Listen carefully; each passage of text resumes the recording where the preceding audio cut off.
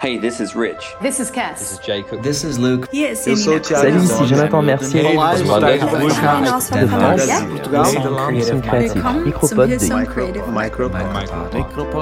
Micropod. Welcome to the Hillsong Creative Micropod.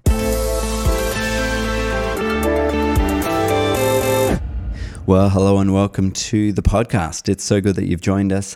Shout out to Hillsong Creative, anybody who's listening, because this is Team Night on demand for our team. And for you, those of you who aren't part of our physical creative team, you are now in the form of Team Night on demand. See, we've been doing Team Nights, which is the gathering of our creative teams in Australia. We've been doing that on a Thursday night online, and now we're able to bring that to you on the podcast and on YouTube as well, if you want to check it out over there.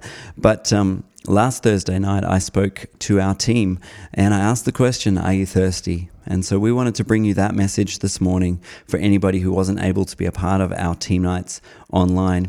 And really, I hope that and I pray that in today's message, you'll hear from the Word of God, you'll hear from the Holy Spirit, and that you might even be able to quench some of your thirst. In it, I reference a few songs. We split the message up with songs.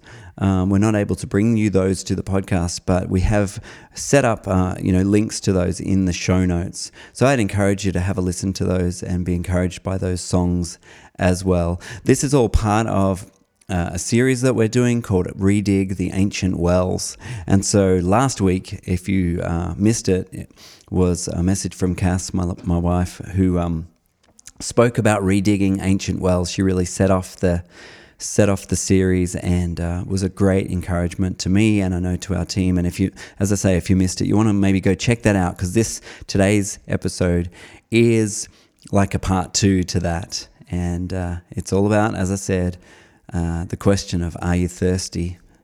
And today, I believe that if you're thirsty, maybe, just maybe, this message will be helpful for you. So we'll jump into it, and I hope it's a blessing, and I'll talk to you soon. Wow. I felt like tonight it'd be so good just to kind of chat. Where do you find yourself tonight? Where are you doing team night? Put that in the chat. Thank you for the reference, Matt, about the beard. Yes, Cass hates it, but I'm embracing it. It's happening. I asked the question, where do you find yourself tonight? And in the chat, some of you have said Melbourne and Brisbane and Hobart and all that. But the truth is, the question is, I guess it was a bit of a trick question. And if you know me, that it's probably normal that I would ask you a funny question or a trick question, but I think there's this double meaning to the question. Where do you find yourself? There's levels to that. Obviously, I'm physically in this chair right here in the epicenter, and you guys are somewhere. Cass is, I see in the chat, sitting with JD. Yeah, physically she's in the room here, and you guys are somewhere. But on a deeper level, below the surface, I wonder where you find yourself tonight. Last week, Cass spoke a pretty amazing message about redigging ancient wells, getting below the surface.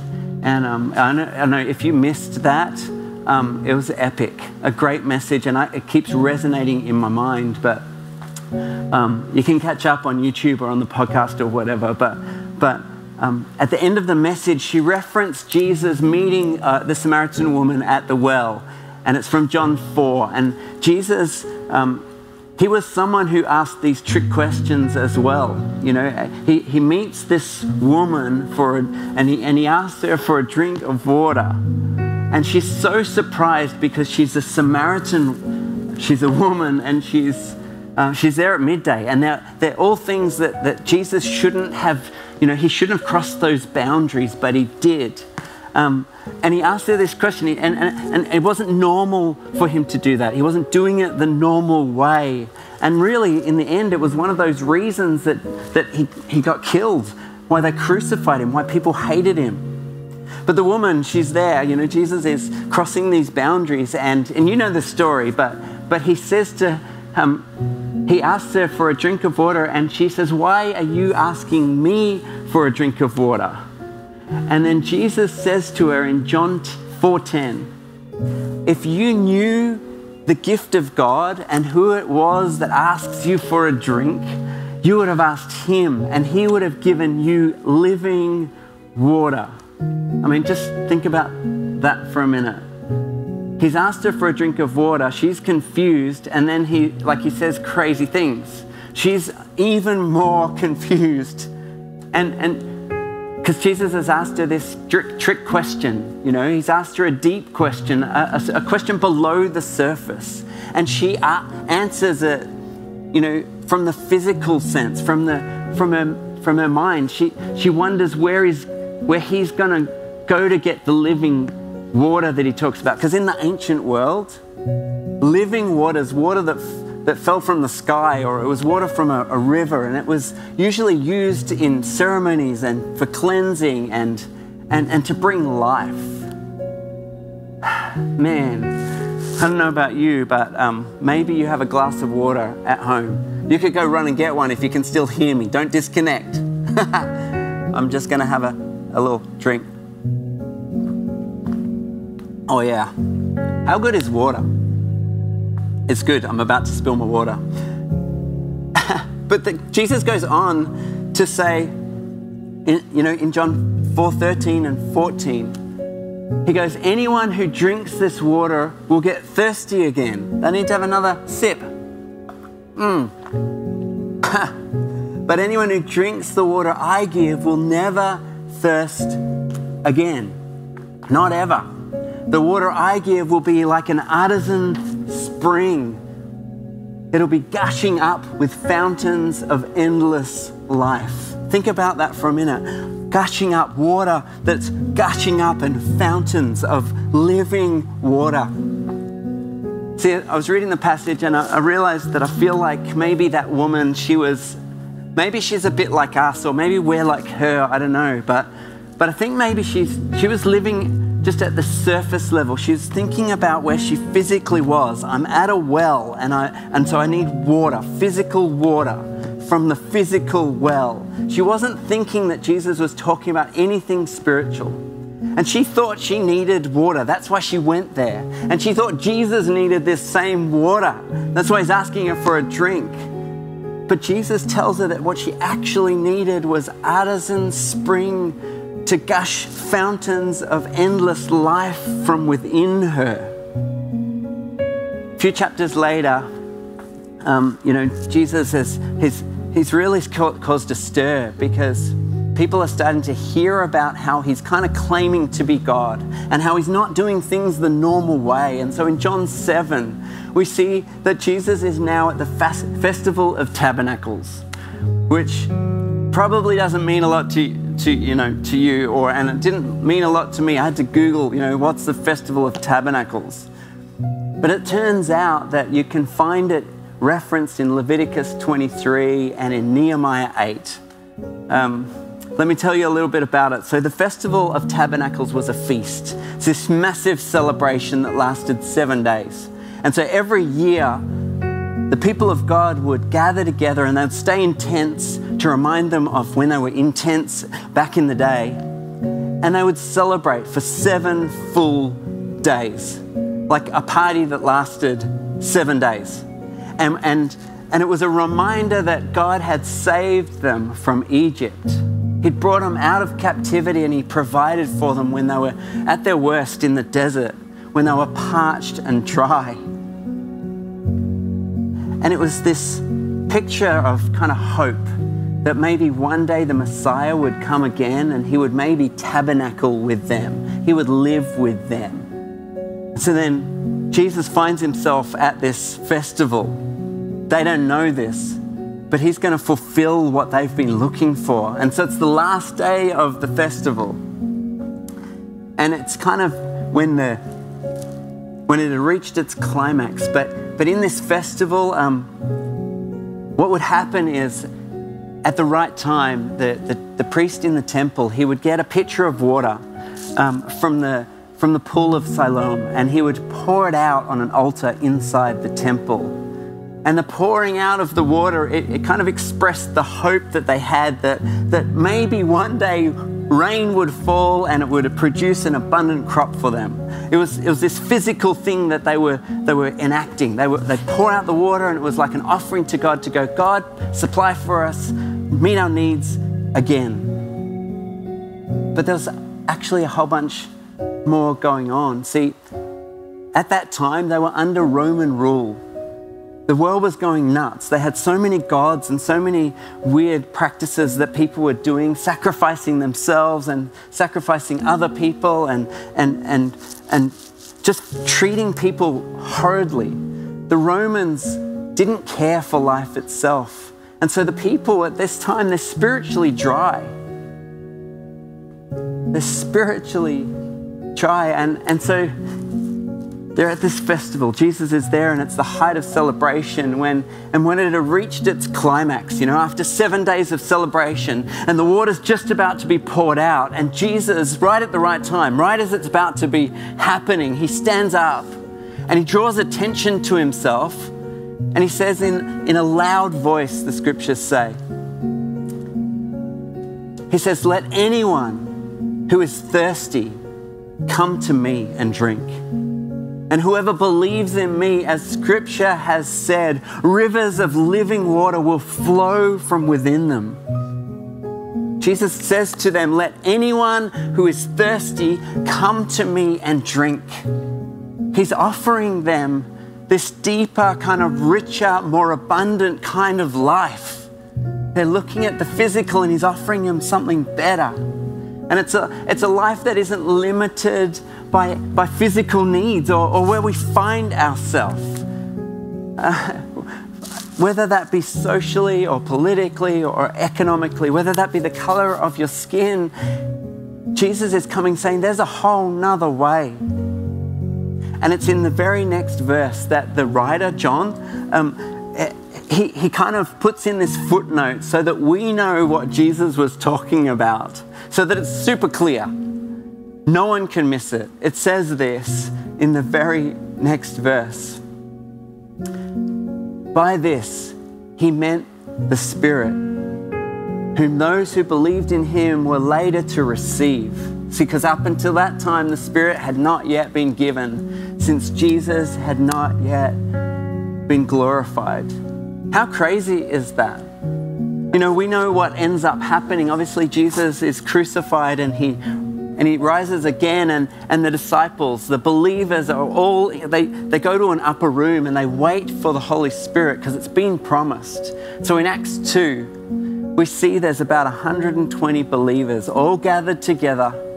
And, we think it's in the upper room. We don't really know, but they're in the one place. But it's like as if they've been locked away, almost like in isolation, you could say, waiting for the Holy Spirit. And these believers, they're there and they're thirsty. And then suddenly,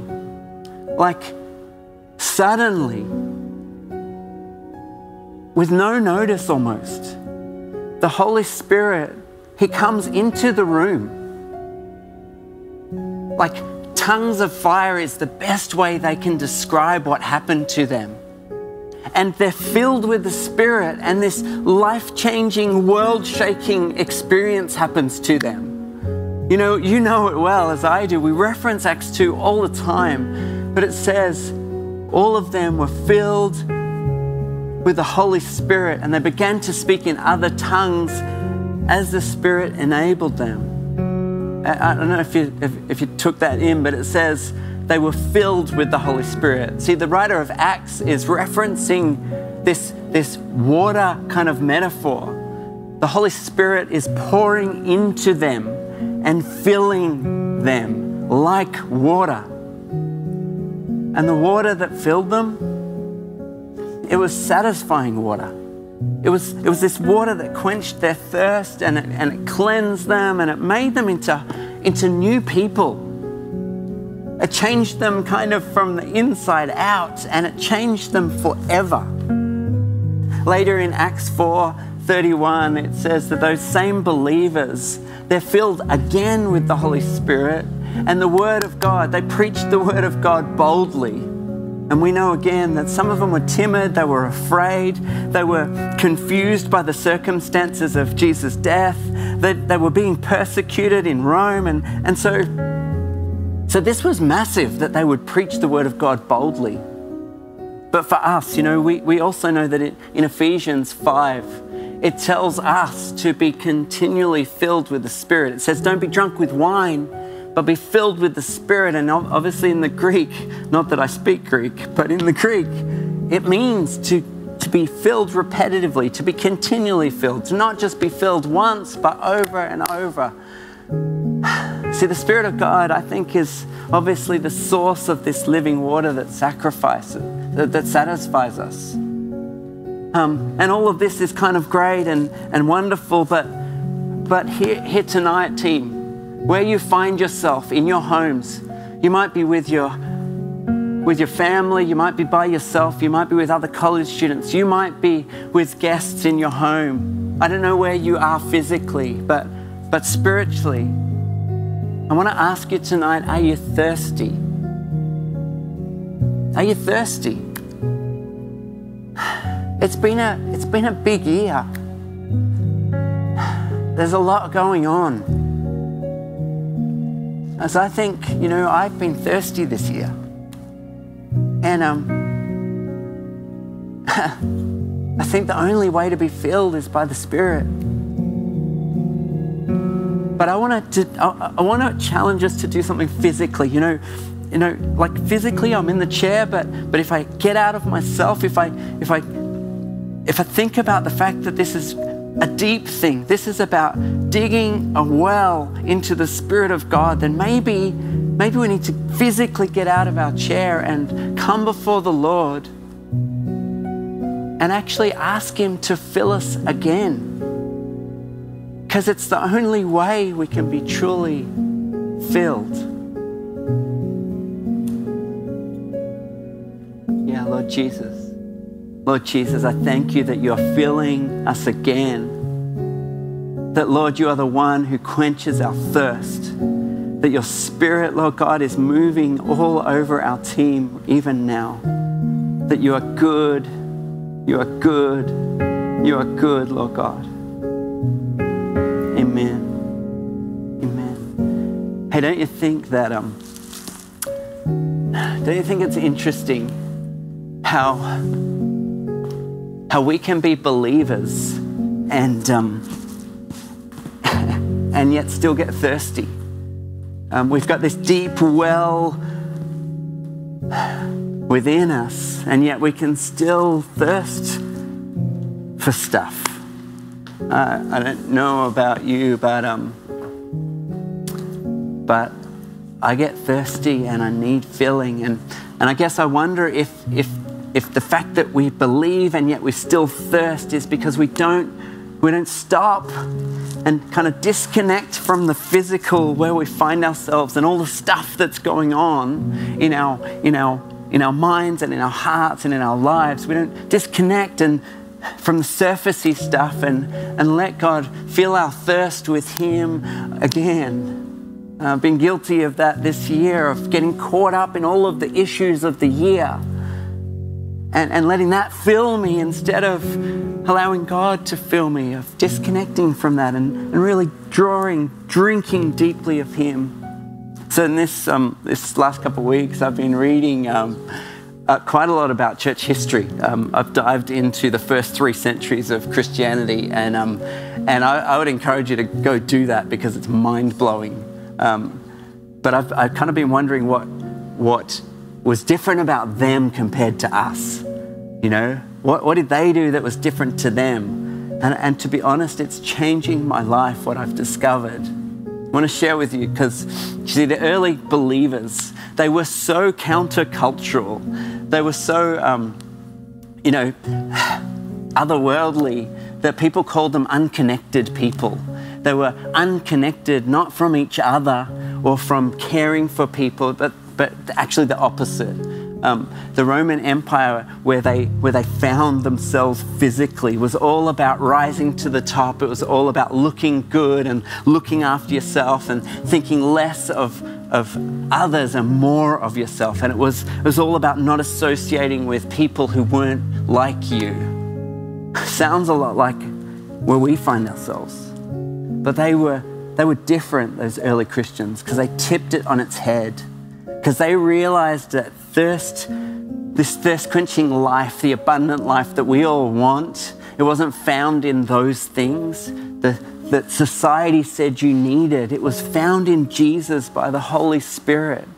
And so they were disconnected from the things of this world, but it was well with their soul. They were disconnected, but it was still well with their soul, a different kind of well.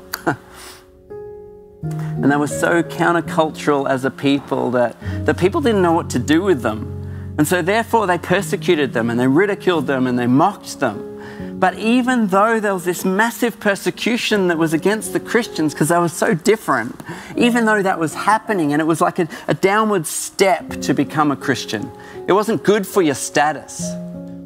You didn't gain kind of followers by doing that. But even though that was the case, people started discovering that in Jesus was real life. This deep thirst that people had was being quenched. And so the church grew and it grew and it grew and it grew. And like, man, historians will tell you that the church grew from those 120 people in the upper room to maybe more than 30 million people before the three centuries were over. Like, it's just crazy exponential growth. And so it got to the point where Christianity became so influential that it became the Roman, like the official religion of Rome. Like, they gave up their other gods and took on the Christians' God. And it was like because those early believers were unconnected, their unconnected kind of way of life, it became so influential that it literally changed the course of history. I was reading this one non-Christian historian, and he puts it this way. He goes, the ancient, I'll read it, they've got it for me. The ancient triumph of Christianity proved to be the single greatest cultural transformation that our world has ever seen. Without it, the entire history of late antiquity would not have ever happened. We would never have had the Middle Ages, the Reformation, the Renaissance, or modernity as we know it. This is crazy. There would never have been poets like Matthew Arnold, or any of the Victorian poets. And we wouldn't have had authors such as like Milton or Shakespeare or Chaucer. And we would have had none of the amazing artists that we all reference, Michelangelo and Leonardo da Vinci or Rembrandt. None of the brilliant composers, Mozart or Handel or Bach. See, because of the way these early Christians lived, it changed everything. And we talk about, our creativity wanting to change the world and revival, and we want revival. But I believe that it's found in this disconnected life that they lived.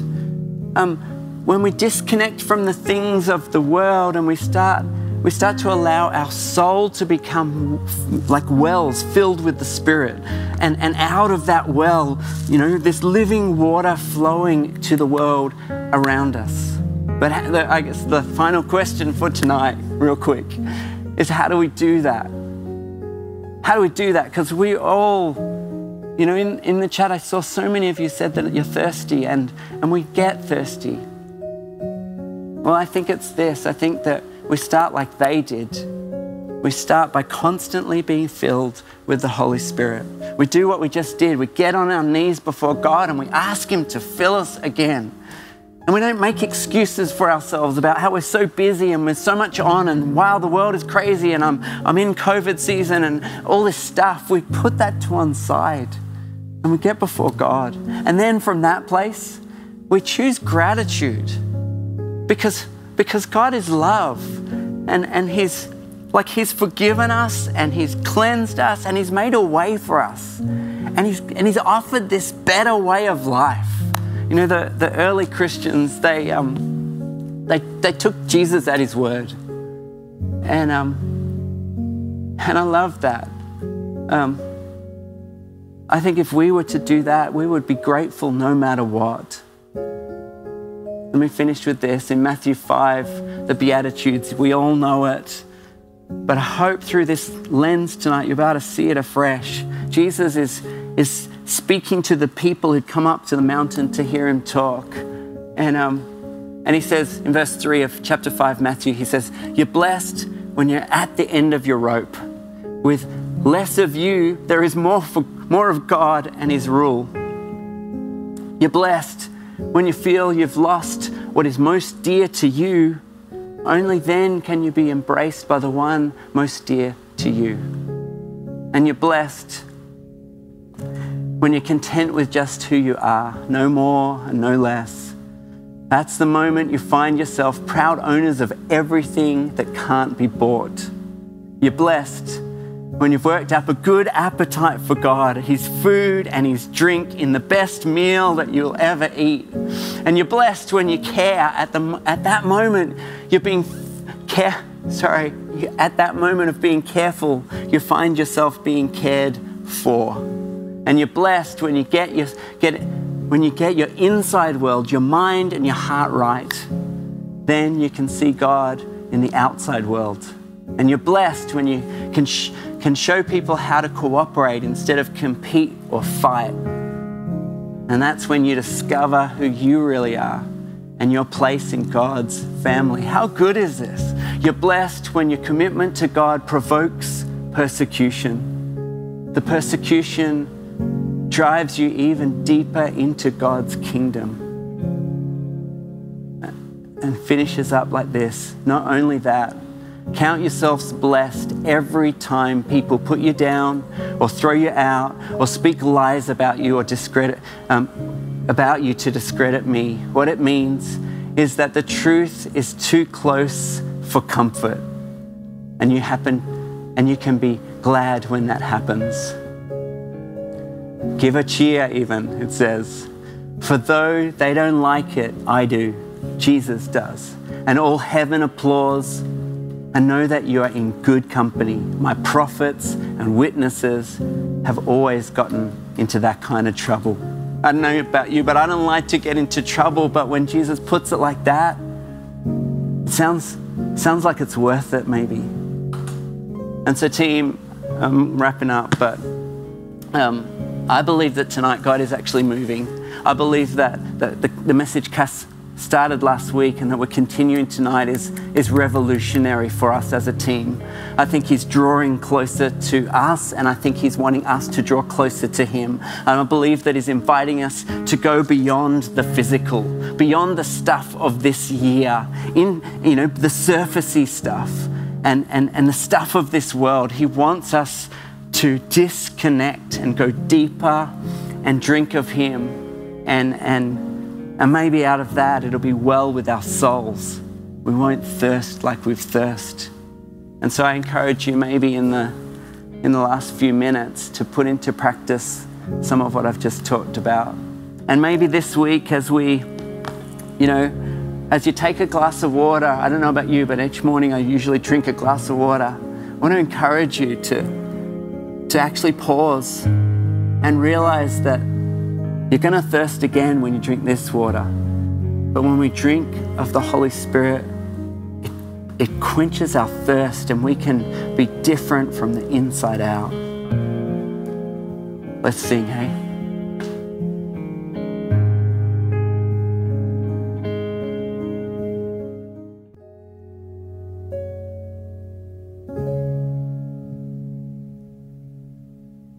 God, may you find us tonight being a people full of hallelujahs. Lord, a people with wells inside of us that are stirred because we've disconnected from the world and it is well with our soul. God, I pray that you would continue to partner with us as we dig new wells, as we dig fresh places in you. Lord, I thank you that you are drawing us near. And God, I pray that this might be like Operation Acts 2.0. That God, we might become a radical people who are so impacted by the gospel that you turn our worlds upside down. We become beatitude people, God. that the countercultural nature of what you came to do would be alive and well within this creative team. God, fill our mouths with praise this week. May you find us full of gratitude because we love you and we want to bring you our very best. Love you a lot. Amen.